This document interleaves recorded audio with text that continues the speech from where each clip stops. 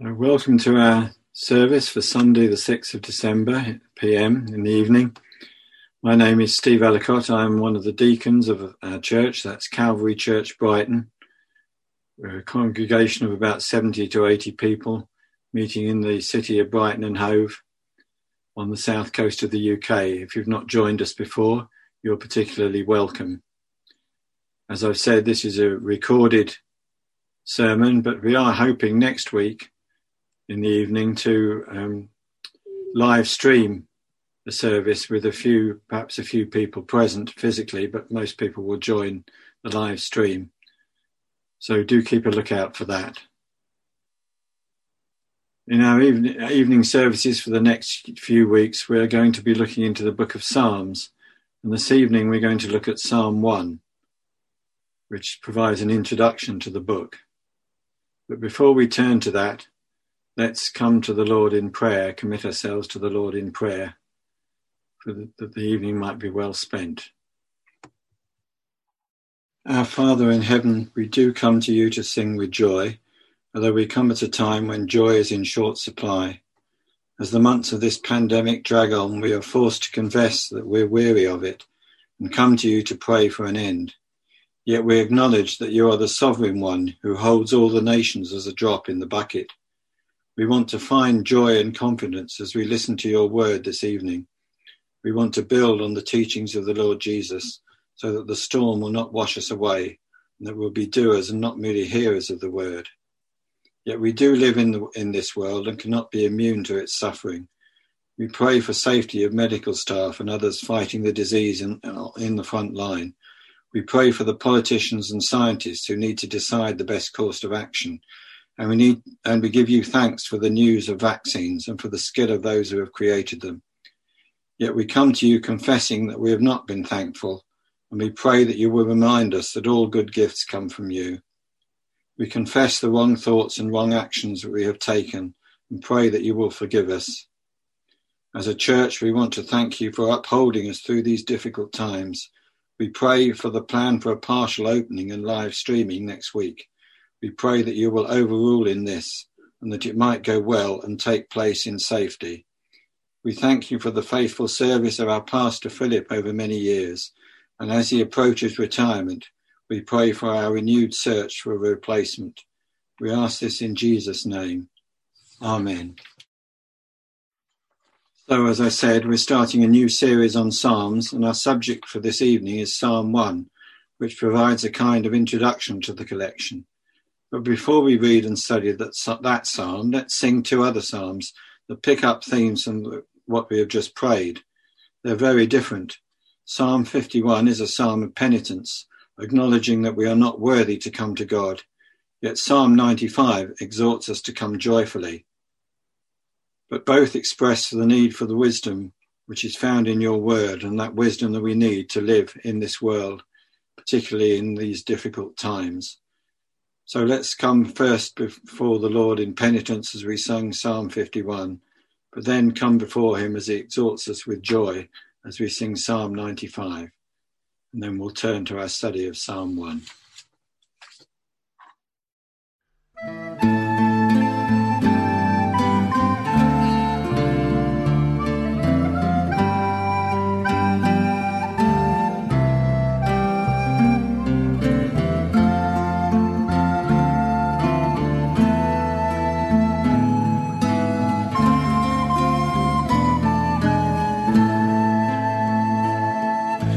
Mercy, Lord, as you promise, wash me and cleanse me from my guilt, for I can see the wrong in my life. Against you, Lord, have I sinned. In judgment your word is blameless, for I have sinned since my beginning, and Lord, you look for truth in my life. So give me wisdom today, Lord, wash me from my uncleanness with joy where once was sadness. Give me a heart renewed, O my Lord, a new right spirit within. Turn me from my sins and destroy them, but let me never be forsaken. You give me joy in knowing you save, and make me love your command. I'll tell those who ignore you, and sinners then will come repentant. Lord, save me from the death I deserve. Then I will tell what you've done. Lord, take my lips and I'll praise you. No sacrifice I bring redeems me. All you require is my broken heart. A gift you will not refuse. Lord, give your peace to your servant. Protect and stay by me forever. Through your great love, accept what I bring, and fill my life with your praise.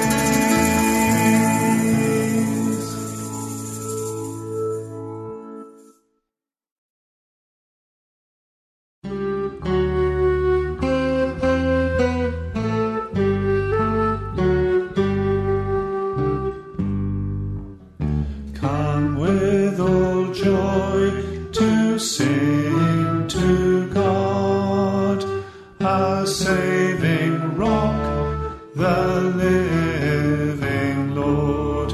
In glad thanksgiving seek his face with songs of victory and praise.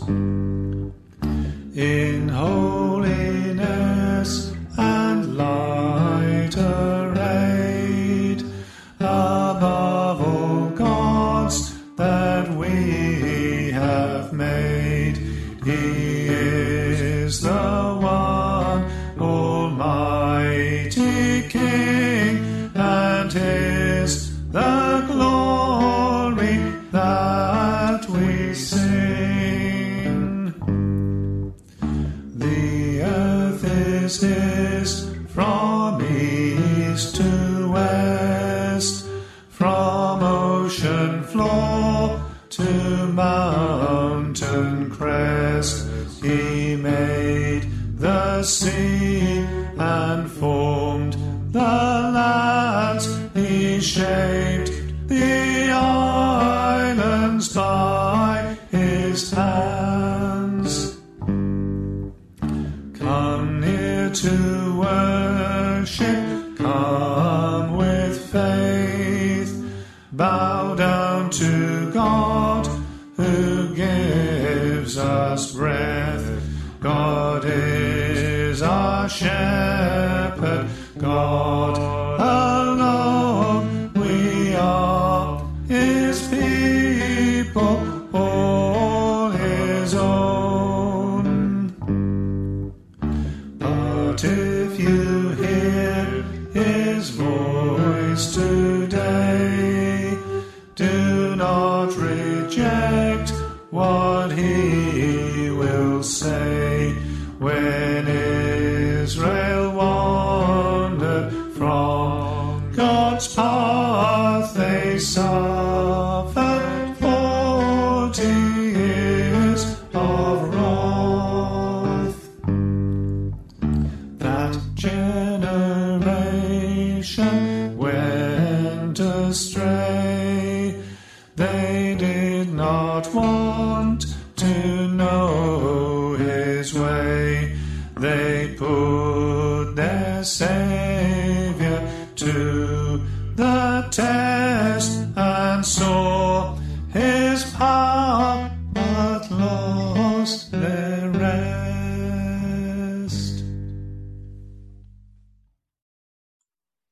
So our reading for this evening is Psalm 1. Psalm 1 says, "Blessed is the one who does not walk in step with the wicked, or stand in the way that sinners take, or sit in the company of mockers, but whose delight is in the law of the Lord, and who meditates on his law day and night. That person is like a tree planted by streams of water, which yields its fruit in season, and whose leaf does not wither. Whatever they do prospers. Not so the wicked. They are like the chaff that the wind blows away. Therefore the wicked will not stand in the judgment, nor sinners in the assembly of the righteous. For the Lord watches over the way of the righteous, but the way of the wicked leads to destruction." So let's turn now to consider this psalm together. So let us turn to study Psalm 1 and think about the Psalms for a brief time together. In Psalm 147, we read the following: "The upright see and rejoice, but all the wicked shut their mouths. Let the one who is wise heed these things and ponder the loving deeds of the Lord." So let me start by asking you a question. Where do you feel at home? Where do you feel comfortable? Of course, in this lockdown arrest, we don't even feel that comfortable at home. But I'm thinking not so much where we are at home physically, but where we are at home mentally and spiritually, though of course these are connected. Psalm 1 welcomes us to the Psalms and welcomes us to a place where we can thrive spiritually. The collection of Psalms that we have today was put together around the 3rd century BC, but many are obviously of much older origin. What we call the Book of Psalms is actually a collection of 5 books in Hebrew, each of which has a slightly different character, but we need not go into that detail now. Who wrote the Psalms? Many people. Authors are given as David, Asaph, the sons of Korah, Solomon, 2 only, Moses, 1 only, plus many by that prolific composer Anon. Psalm 1 is one of these. One needs to be a little careful with the attributions. The sons of Korah were a Levite clan, and Asaph was a contemporary of David. But many of the Psalms attributed to them have historical references which suggest a fairly late date, well after the time of David. So it is generally accepted that Asaph and the sons of Korah were choirs or music schools attached to the temple, and that the attribution is to the school. Many of the Psalms have headings, and these headings are part of the inspired Hebrew text, but unfortunately the meaning of many has been lost. Instructions such as "to the doe in the morning" are evocative but somewhat mysterious. Is it a musical instruction or the name of a tune? Other Hebrew terms such as miktam or selah also have doubtful meanings. Yet these are minor issues. The Psalms have always had a favourite place in Christian worship and life. The Psalms belong in the general category of wisdom literature rather than prophecy. Having said that, though, many such as Psalm 2 are prophetic. But the wisdom literature is all about understanding. That might involve a certain amount of philosophy, but wisdom in the Bible is ultimately about living well, living wisely in the complexities of everyday life. It seeks to bring out the meaning below the surface of raw experience. Within that context, the Psalms provide a voice for God's people, a way to express the experience of life in all its complexity and richness. In poetry and song, the struggles and triumphs of ancient men and women of God shed light on our struggles and triumphs today. As Psalm 95 expresses it, "Today, if you hear his voice, do not harden your hearts as you did in Meribah, as you did that day at Massah in the desert." Even for the original hearers of Psalm 95, the historical references were ancient. But in our spiritual experience of the Psalms, it is always today. Matching the actual experiences of everyday life, of course, the Psalms are diverse. There are psalms of victory and psalms of defeat. There are songs of firm faith and songs of honest doubt. There are poems of confidence in God and poems of deep penitence, like the one we sung earlier. Yet through all this diversity, there is a unity, a covenant unity. The Psalms explore the covenant relationship between God and his people. Like a marriage covenant, a marriage will have ups and downs, but beneath that surface turbulence, there should be stability. That's not to say that the waves aren't genuinely scary and dangerous, but beneath the surface, there is an ocean of calm. The word of God is a rock on which we can stand firm. As we have said, the job of the Psalms is to give voice to all the complexity of life. By giving it a voice, we process it and hopefully achieve wisdom. That is why it's called wisdom literature. But the final outcome is not intellectual satisfaction, but rather praise. Proverbs reminds us that the fear of the Lord is the beginning of knowledge, but fools despise wisdom and discipline. Psalm 1 starts in much the same way and sets the agenda for the rest of the book. At the end of Psalm 1 we read, "For the Lord watches over the way of the righteous, but the way of the wicked leads to destruction." So Psalm 1 is not the last word on wisdom. If it were, we wouldn't need the other 149 Psalms or the 31 chapters of Proverbs or the 42 chapters of Job. It's in the nature of wisdom to require expansion. This is not the last word on wisdom, it is the first. The Lord watches over the way of the righteous, but the way of the wicked leads to destruction. And so that the fear of the Lord is the beginning of wisdom. This is the axiom from which the argument develops. But in Psalm 1, we find this principle examined. So let's unpack it a little together. So in Psalm 1, we have a brief tour of the main sites. The psalmist points out the agenda for the book.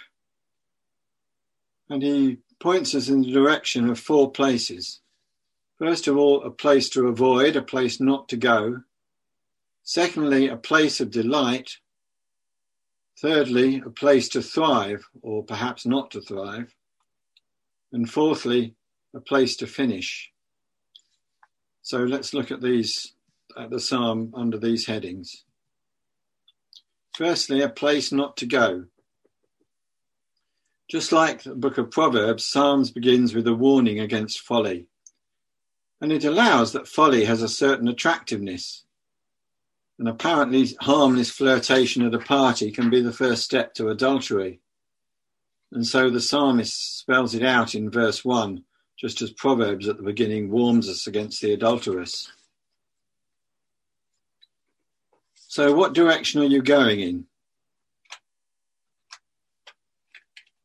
It's not just listening to the ungodly that's the issue. In fact, it's probably always wise to listen as carefully as possible and to make a judgment. But be careful who you walk with, the direction you take. A casual conversation might be harmless enough. It might even be useful to find out what others are thinking. But don't let down your critical guard. Don't take the counsel of the ungodly as wise counsel. Because if you do, you'll soon stop walking in that direction and you'll stand still, deep in conversation. Not long after that, the mocker has invited you into his house and you'll find you're comfortable there. You're sitting, enjoying the conversation, finding like minds. But just as you progress from walking to standing to sitting, so there is a progression in what you are hearing. First of all, it sounds like counsel, good advice. The adulteress of Proverbs seems to be talking sense at first. Surely this is not really wicked. It's just common sense. But then it moves to sin, to deliberate disobedience to what God has said. And finally, you join the mockers, those who pour scorn on God's word and God's people. This is not a good place to be. This is not a good comfort zone. The psalmist warns you not to go there. Instead, he points us to a place of delight. He points us to the areas of beauty. And he tells us to take delight in it. Knowledge or wisdom can never be just a matter of logic. As many of you know, I was a mathematician when I was working as a university lecturer. And mathematicians seek more than just logical correctness when they're proving a theorem. They demand elegance, beauty. It might seem an esoteric beauty to the uninitiated, but it must be there. Elegance consists of introducing ideas which enhance your understanding. We're searching for that eureka moment, the moment when what was previously confusing is now made clear. And when it comes, we react not just with our minds, but with our emotions. We do indeed take delight in it. We want to find out more, to explore the implications of what we have just learned. Our minds and our spirits are changed. From now, we will view every problem just a little bit differently, seeking to recover and extend that flash of insight. And of course, the Psalms are designed to be sung, not just recited or studied. Why is that? Well, music does that as well, doesn't it? Music works more directly on the emotions, but it aims to change the way that we think by changing what we love, what we take delight in. In fact, whatever we are studying, that delight must be there if we're really learning. And yet we might raise an objection here. Is the word of God always a delight? Certainly Job didn't find it very delightful at first. Yet even Job found delight in the end when he came to understand God's righteousness and justice. The delight comes when our minds and consciences become aligned with the way God sees things. We might consider the case of a detective seeking to get into the mind of a serial killer. There is real horror to be found there. And yet when that flash of insight comes, there is satisfaction in the knowledge that the killer can now be caught and brought to justice. Of course, that satisfaction certainly doesn't invalidate the horror, but it does put it into a context, a different way of looking at it. Sometimes Psalms, and indeed the Bible as a whole, deal with things that are ugly and unpleasant. Sin is always ugly and unpleasant, and there is suffering. There is cruelty and violence. And yet the psalmist tells us to take delight in its study as we seek to find our minds attuned to that of our Heavenly Father. So how do we go about finding this delight? Verse 2 makes it clear, doesn't it? The delight is both a result of meditation and a stimulus to further meditation. But what is this meditation? The trouble is that since the 1960s, the West has adopted Eastern ideas of meditation, which seems to be about achieving calm by emptying the mind of the frustrations of life and seeking a peace within. But this is not the psalmist's idea of meditation. The Hebrew word is hagar, which is a word that has a broad range of meanings. But the key idea here seems to be to study. And how does that study take place? Knowledge is about collecting data. That's a necessary first step, of course. We can't know unless we have information. But knowledge as such is not the final object. Bible meditation is about making sense of that knowledge. It's about seeking insight. That is the route to wisdom, and that's where its beauty is found. It doesn't even take place entirely at a conscious level. Every true scholar knows the experience of going to bed confused and waking up in the morning to find that all has suddenly become clear. When our minds become attuned to the mind of the Lord, then even when we face things that are horrific, there is still delight in knowing that God is in control and God understands and God is at work. But we might also ask, what is the purpose of this meditation? Is it simply to achieve delight? As I said, I'm an academic by background and inclination, and a scholar may indeed seek knowledge just for its own sake. For the academic, it may be enough just to know, with no need to act on that knowledge. But clearly this is not what the psalmist is aiming for. Bible wisdom is supposed to have an outworking in everyday real life. In fact, Bible wisdom is about thriving. And so our guide directs us to a new place, to a garden, in fact. And he warns us that the wrong sort of knowledge can do more harm than good. Paul wrote, you remember, we know that all possess knowledge. Knowledge puffs up, but love builds up. That's 1 Corinthians 8, verse 1. Centuries earlier, the teacher, as perhaps Solomon, the writer to the book of Ecclesiastes, had written, of making many books there is no end, and much study wearies the body. Now all has been heard. Here is the conclusion of the matter. Fear God and keep his commandments, for this is the duty of all mankind. For God will bring every deed into judgment, including every hidden thing, whether it is good or evil.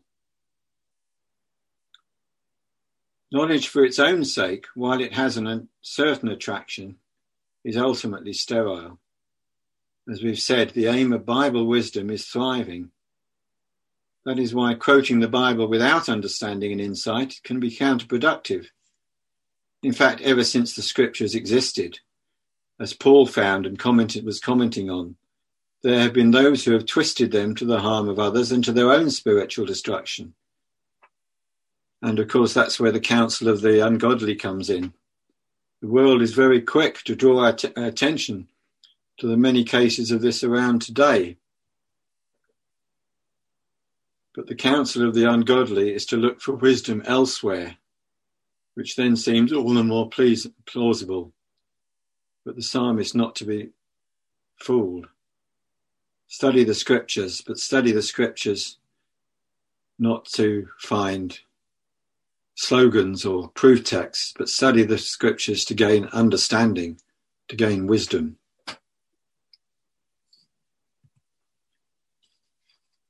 And hence the psalmist is very keen to assure us that properly understood, the law, the Hebrew, the Torah, which more literally perhaps means the instruction, is the only way to thrive and prosper.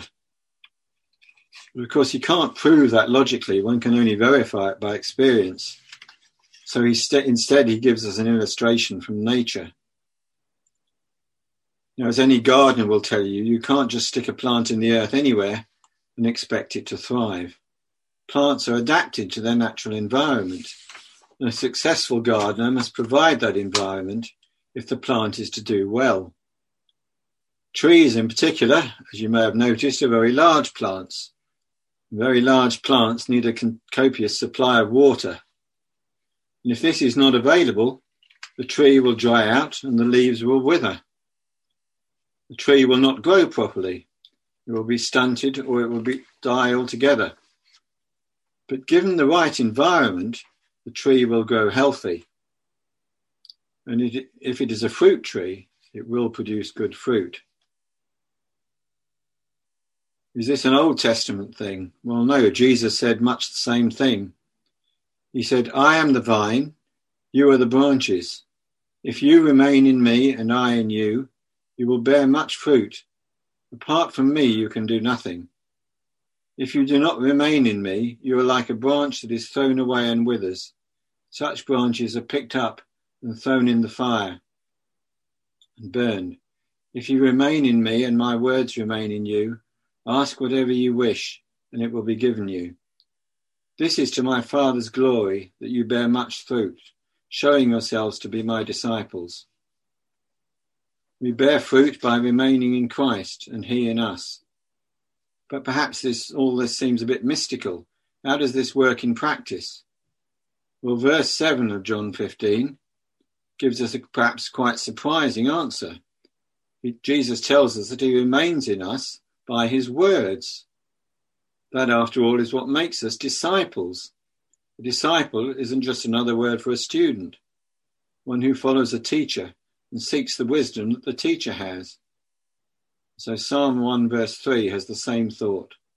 The word of God is the water that promotes healthy, thriving growth. Jesus also on another occasion quoted Deuteronomy 8 verse 3, that man does not live on bread alone, but on every word that comes from the mouth of the Lord.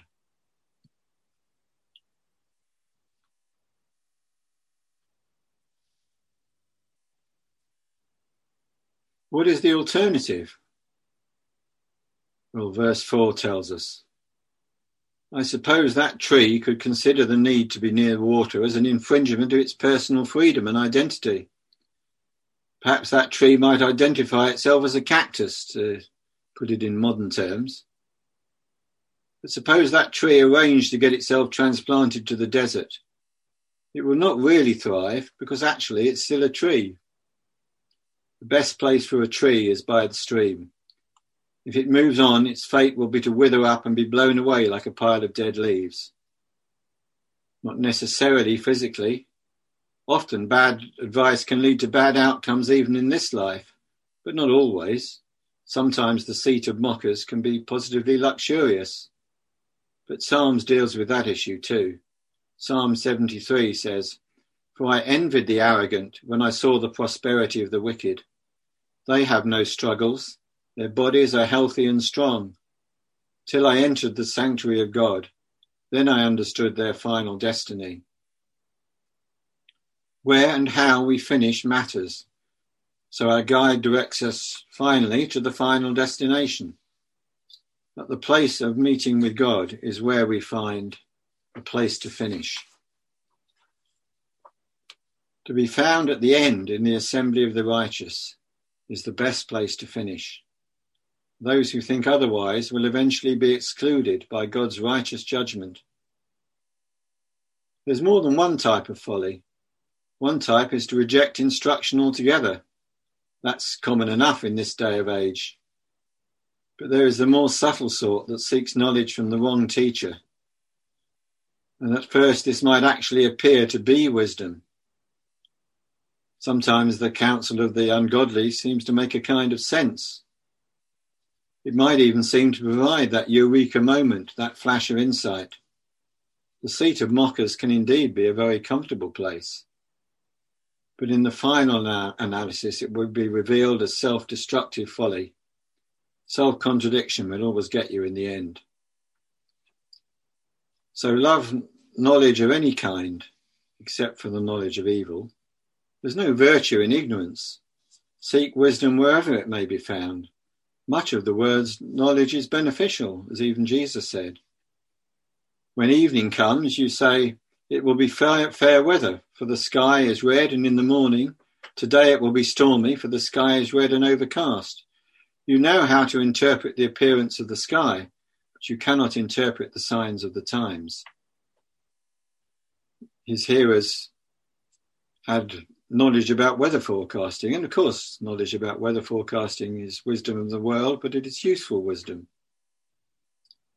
But not to be able to interpret the signs of the time shows that ultimately it is futile unless it starts with the fear of the Lord.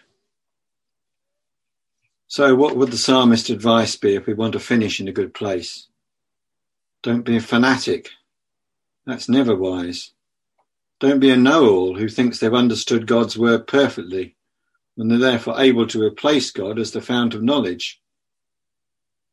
That's the height of folly, and it is perhaps the folly which was most condemned by Jesus. People who were self-righteous and thought they were in the right and thought they knew all there was to know about spiritual guidance and spiritual advice. Never stop thinking about what God has said. Remember again the advice of the writer of the Proverbs, where he says, let the wise listen and add to their learning, and let the discerning get guidance. That's Proverbs 1 verse 5. Just think about this for a moment. It is remarkable advice. The learned are those who realize that they do not know enough. They need to add to their learning. And those who have discernment, who can perhaps see the way, are precisely those who realize they cannot see clearly enough, that they still need further guidance. So the psalmist would endorse those words of Proverbs: let the wise listen and add to their learning, and let the discerning get guidance. And above all, do not forget that the fear of the Lord is the beginning of the true wisdom. Do not be like a tree that thinks it's a cactus. Sink roots deep into the streams of living water that is the word of God, if you aim to thrive and finish in a good place. And a good source of that living water is to be found in the Psalms. To quote the strapline of a now defunct newspaper, all human life is there. And as you meditate in that word, look out for the delight. So let's pray that we might indeed heed this wisdom. Father, we too often turn to the wisdom that we think we have ourselves, or to the wisdom that the world presents to us. But Father, may we learn to seek our roots deep into those streams of living water. And as we come to study Psalms over the following weeks, may we find that experience, that we can take delight in them and come to love your word more, and come to find that it's a lamp to our feet and a guide for our way. We ask this in Jesus' name. Amen. So we'll finish our time together this evening by singing Psalm 1 together.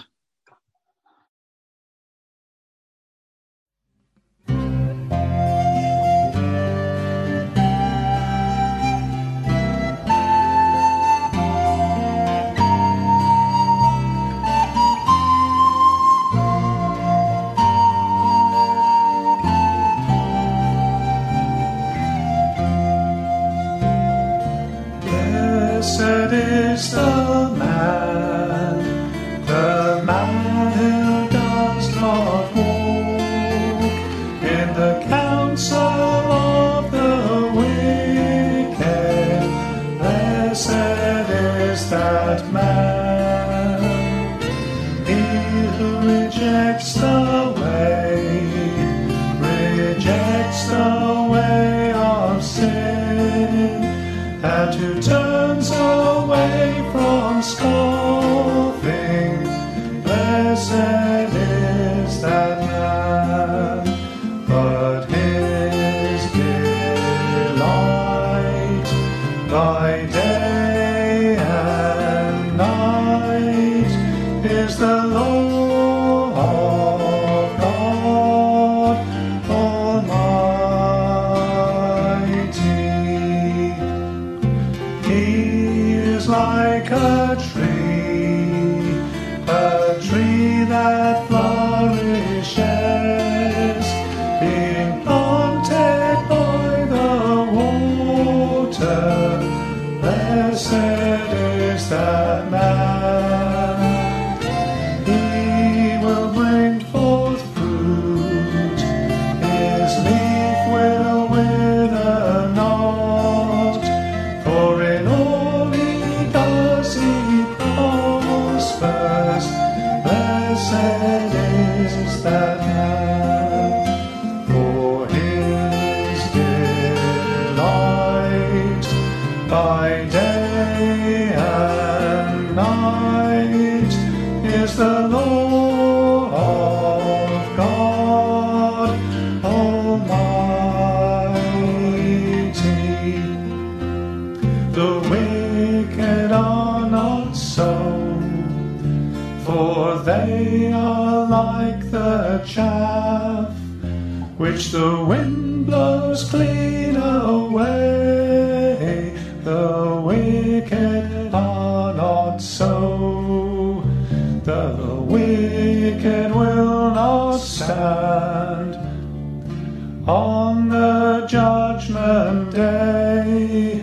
nor belong to God's own people.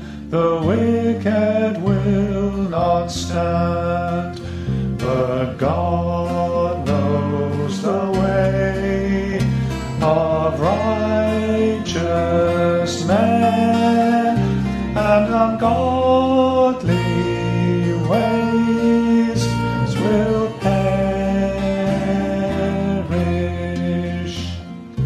Blessed is the man who does not walk in the counsel of the wicked. Blessed is that man.